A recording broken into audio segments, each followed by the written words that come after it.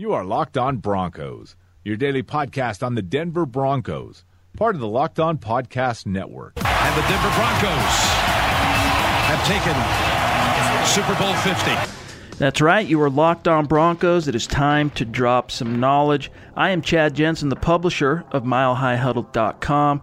With me is my co-host, Luke Polglaze, a semi-pro football coach, an NFL draft analyst, among many other things. Luke, my friend, what's good? I'm well. I hope you are as well. Ready to talk some Broncos. I am. I'm still trying to recover from all the food I ate over the weekend, but I'm still feeling pretty good. And we are committed to bringing you a daily podcast focused entirely on the Denver Broncos, at least 5 days a week. Come rain, sleet, or snow, holidays, you name it. We're not here to just report the news. We're here to do a deep dive on your favorite team. So please be sure to share the episodes on Twitter, share them on Facebook, Reddit. It helps us out a lot. Follow the show on Twitter at Locked On Broncos. We really need each listener to take a quick second, find the at Locked On Broncos, and click the follow button. You guys have responded really well over the last couple of weeks. We've been calling this out, so please keep it up. Do us a solid there. And, of course, the home of Locked On Broncos is Audio Boom, but make sure you also subscribe on iTunes. If you're an Android user, you want to check out Stitcher and subscribe there. The Broncos have one more game left and then a whole offseason full of questions, and you're not going to want to miss a single episode. All right, Luke, I want to talk about Paxton Lynch today because as it stands, we talked a little bit about this yesterday, but the Broncos have yet to make an announcement on which quarterback will start in Week 17 versus the Oakland Raiders. Now, obviously, if you and I had our druthers, it would be Paxton Lynch. But the Broncos are 16 games into this season.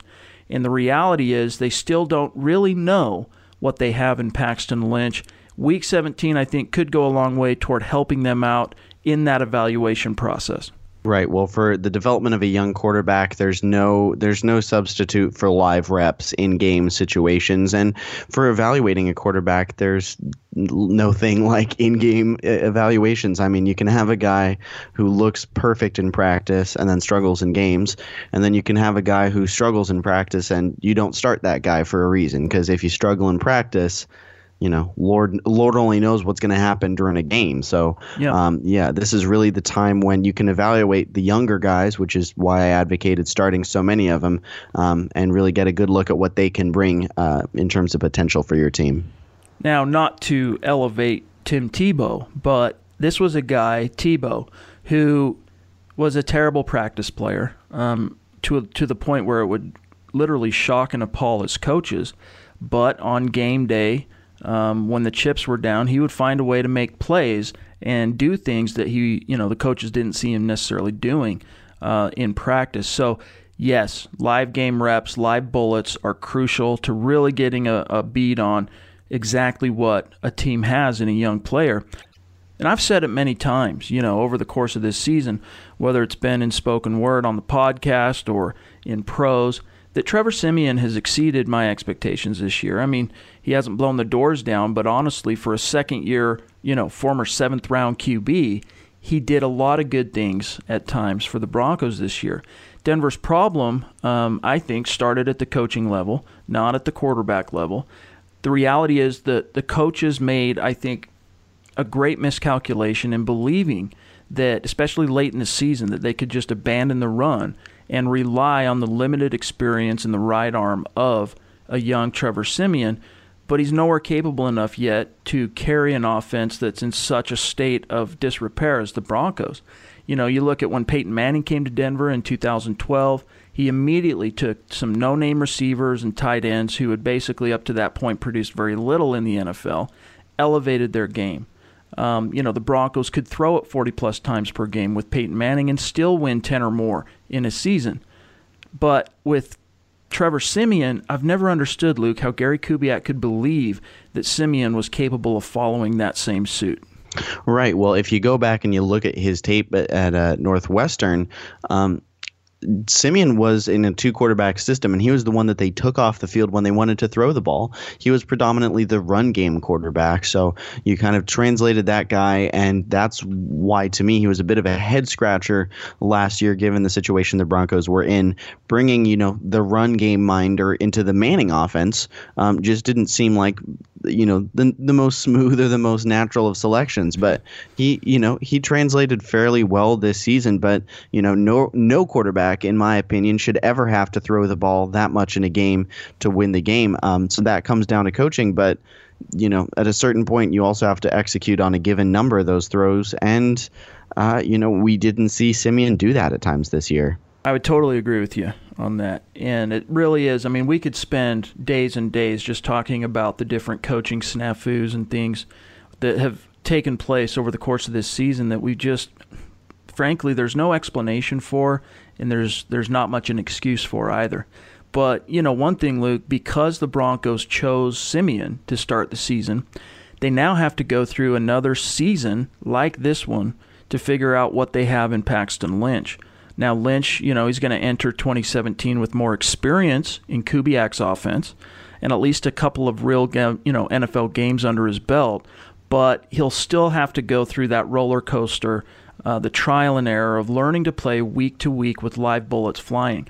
And I think John Elway's going to be tempted to put off another season like that, replete with growing pains, by going after a guy like Tony Romo, who has expressed interest in joining the Broncos, or even a guy like Tyrod Taylor, who might be available this offseason. And I understand that temptation, Luke, because the Broncos don't want to waste another season with this championship-caliber defense still intact. But I think they'd be making a grave mistake in sacrificing, Lynch's long-term development for the sake of kind of a short-term Band-Aid. Well, realistically, as a prospect, I certainly didn't see Paxton Lynch as being, a day one starter. I thought he was raw. I thought he needed time to translate and kind of take that time to play at the NFL level. Now, I spoke about this a couple of weeks ago. Denver made the decision to kind of choose to ease him in, foregoing the live, the bullets flying reps, and really kind of just getting him into the classroom, into the routine, into the grind of the NFL life, before they could really take the training wheels off and throw him out there on game day. And so they were willing to sacrifice a year of this defense, a year of this Super Bowl defense, for that. And I saw this opinion on Twitter. I kind of have a take based on that, but it's not mine originally, so I forget who it was, but kind of built off there. So if you're listening to the podcast, I'm not stealing it, I promise. Is it fair to say that we don't have the? Let me start over. Mm-hmm. We have 2 quarterbacks on this roster who we've seen play in the NFL this year. It is, I think, at this point, safe to say that Simeon is not the long-term answer at quarterback. I would agree. I think he's kind of shown that he can't overcome, coaching. Obviously, is so hard to overcome, but he can't overcome the offensive line, obviously. But really, what it comes down to is when he's put in that situation where he has to throw the ball so much, he's still not converting. He's still not making reads down the field. I mean, how many open receivers did he miss during the course of Sunday's game? It's a problem. You can't be missing those open receivers, especially when you got, the one classic play was Emmanuel Sanders just screaming over the middle on a dig route, waving his arms, trying to attract Simeon's attention. Yeah. You can't miss throws like that. You have to see those throws and you have to make those throws. And the fact that you're only completing 40% of the passes is an issue. Big time. Paxton Lynch. Right. Now, Paxton Lynch, he's not ready, I wouldn't say. He hasn't shown me anything yet to say, okay, this guy's ready to start next year. So he obviously has some development. I think Paxton Lynch is going to be the long-term future at quarterback. I think he's going to be down the line. He's going to be the team or the guy that this team goes back to and they say, yes, we're rolling with Paxton. We're excited. But I don't know that is day one of 2017. I think what this team needs is a bridge quarterback. A quarterback who's going to come in and play, for a year just to get Lynch once more into the grind of things. I mean, we said, I said this coming in. I don't want to say we. I don't know what you were saying, but I didn't see Lynch as starting for 1, maybe 2 years. I honestly thought he had to develop, and so right. this is not outside a timeline for that. This is still the 1 to 2 years. So I think the quarterback of the future is on this roster in Paxton Lynch, but I think the starting quarterback day one next year is not on this roster. And that's certainly something that I'm sure you and I are going to debate as we get into the offseason. And my thing really is just simply boils down to, if he is the future, my thing with young quarterbacks, especially first-rounders, is teams are better off just playing them, especially when you have a team as built and balanced and stacked overall as the Broncos are. I think they're just better off going with Lynch, biting the bullet, ripping off the Band-Aid, whatever cliche you want to throw out there, if the plan is eventually to go to him. And again, this is a great topic, fun to talk about. We're going to talk even more about this situation here on this episode. But before we do, I want to talk about SeatGeek because we're heading into the last game of the season. Things didn't go our way as far as Broncos football, but you still have one last chance to watch the Broncos play and maybe ruin the Oakland Raiders' opportunity to get a first-round bye and win the division. There's nothing like being in the stadium for the biggest games of the year, is the bottom line. And with SeatGeek, it's never been easier to get the guaranteed seats you want for great value. Luke and I both have the SeatGeek app on our phones, and it's by far the easiest way we've found to buy tickets. I can be anywhere, and with just a few taps, instantly I can find the seats for a game this weekend or down the line anytime. With SeatGeek, you always get the best deal on every ticket because they go out and price compare for you by searching multiple ticket sites. Prices can vary depending on where you shop, but SeatGeek is always going to find you the lowest available price, and SeatGeek wants to help you get the most bang for your buck, which is why every ticket on SeatGeek is given a grade based on value, which allows you to immediately see any underpriced seats, find the deal that's going to fit your budget. Plus, every ticket that you buy on SeatGeek, backed by their 100% guarantee, so you can shop for tickets on SeatGeek with confidence. And best of all, the Locked On Broncos listeners get a $20 rebate off their first SeatGeek purchase. Here's how you get that. First off, download the SeatGeek app, then go to the Settings tab, click Add a Promo Code, and then enter promo code LOBroncos. SeatGeek will then send you 20 American dollars after you've made your first purchase. So go download the SeatGeek app, enter the promo code LOBroncos today. Now, Luke, let's get back to Paxton Lynch for a minute here because, again, as we both have already talked about, for better or worse, at least for now, Lynch represents the future at quarterback for the Broncos. And really, again, at this stage, the team still doesn't really know what they have in him. Now, starting him this week could maybe help a little bit more in terms of evaluating that. But I'm of the opinion that the Broncos are going to have to do more if they intend on turning to and committing fully to Lynch in 2017, which is certainly on the table. Now, in Week 4, just to back it up a little bit, when Lynch relieved an injured Trevor Siemian at Tampa, we saw him make quite a few good plays, both with his arm and his legs. We saw that natural athleticism, the big arm on full display, and it was because Kubiak, he wasn't structured into a game plan. It was kind of on the fly. Starter goes down, so Kubiak just rolled with what Lynch was comfortable with, playing out of the shotgun, etc. Then you leap forward the next week. He gets the start against Atlanta. He looked like a different quarterback, and I heard and saw this on Twitter and from readers and listeners. Why does he look so different? Well, it's essentially because he was playing in a different offense. Kubiak made the mistake, I think, Luke, of trying to fit a square peg, into a round hole, and the Broncos lost their first game of the season. But putting it back on Lynch, Luke, in your mind, if you're the Broncos, okay, let's just assume for the sake of argument that the Broncos intend on moving forward in 2017 under the objective of building around Paxton Lynch. What do they have to do? Well, here's what you got to do. If you're going to roll with Paxton Lynch, you got to decide right now Paxton Lynch is your guy. There's no going back. There's no turning around that. Because if you want this guy to be the face of your franchise and you're going to build around him right now, then you got to start. And then that means he's starting day one. Now, if you want to keep bringing him along, that's fine. But if he's your guy, then you're locked in. And that starts with, I really think tailoring an offense to him and not to what Kubiak likes to do. I think that means more shotgun looks. I think that means getting his athleticism involved. He's not athletic for a quarterback. No, he's athletic. Yep. plain and simple. End of sentence. Get him involved passing the ball.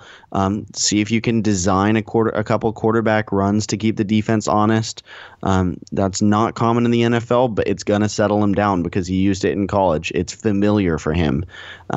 So they really have to, in my mind, go back to the shotgun looks, go back to kind of more of a spread out offensive attack, and you can have packages where you bring in Janovich with a fullback and run 21 personnel. But if you really want to keep Paxton Lynch comfortable, I think you got to spread the ball and go 11 personnel with 3 wide receivers a lot of the time. Right. It's like, imagine taking a guy like Cam Newton and trying to force feed him into a West Coast offense playing under center. Or the same could be said for, Marcus Mariota. I think one of the first orders of business for the Broncos in the new league year is going to be to go out and find a new offensive coordinator. And, Rick Dennison, the current OC, he's probably not going to be fired, but maybe he'll be demoted or quote-unquote reassigned, because he's an old Kubiak guy. He's got a lot of roots in Denver, even with Elway. And Kubiak's first penchant, as we've talked about, is to be loyal. But still, despite that, whatever happens with Dennison, neither here nor there, the Broncos need to take some of the pressure off Kubiak's plate, find a good offensive coordinator that's going to make a big difference. And there's really no way, I can't fathom any way that John Elway is happy with how terrible the offense has been for 2 years running now.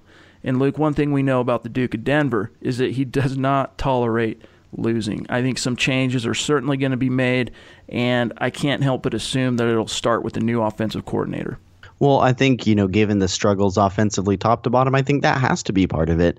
I mean, the Broncos haven't crossed midfield on a scoring drive since, I believe, Jacksonville. The scoring drive that they had against Kansas City was on that long interception return from Justin Simmons. I mean, he returned it, I think, 31 yards. Right. They drove it 6. Yep. I mean, this is not an offense that's being effective, that's converting. It's not using its personnel intelligently. This is an offense that is really struggling to just get back to basics. And I do think that they need to bring in a guy who's gonna bring his own spark to this offense. I think the time of Kubiak being involved with this offense should be over because he has bigger fish to fry on this team. Yep. And they need to bring in an offensive coordinator who can put his own spin on this, who can run his own offense.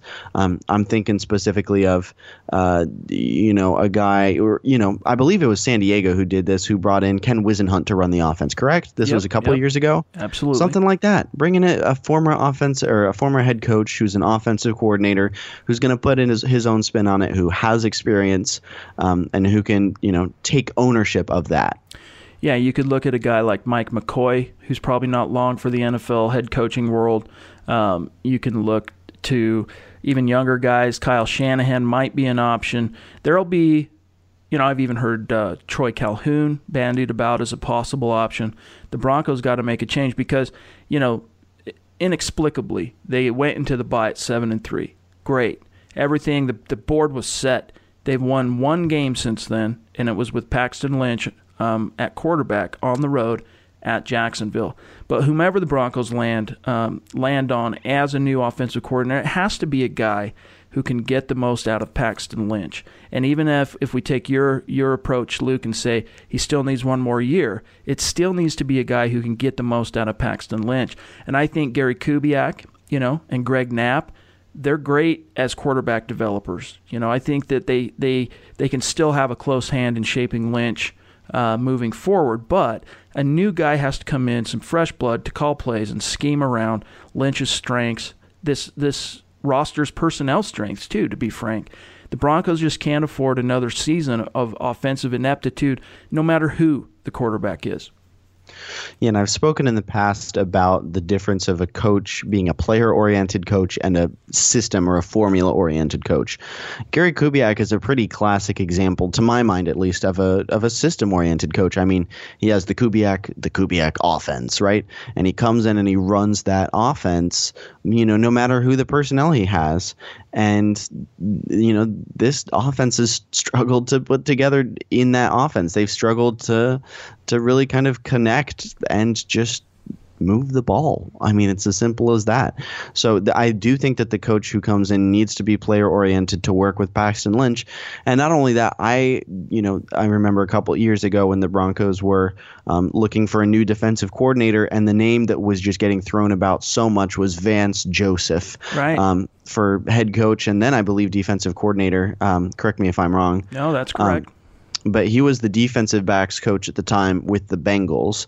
Of course, they ultimately ended up hiring Wade Phillips, home run hire. But when you look at this offensive coordinator position right now, that's kind of what you're left with. Do you promote a young guy who's had some success around the league, a guy, like your Vance Joseph in this situation, or do you go back to kind of an older guy, a more veteran coach like Wade Phillips? And in this case, I really do think you need to bring in a young guy who's going to bring some excitement to this position. You can have an old guy; he's been around the game for a while. But I think that can be Gary Kubiak in this situation.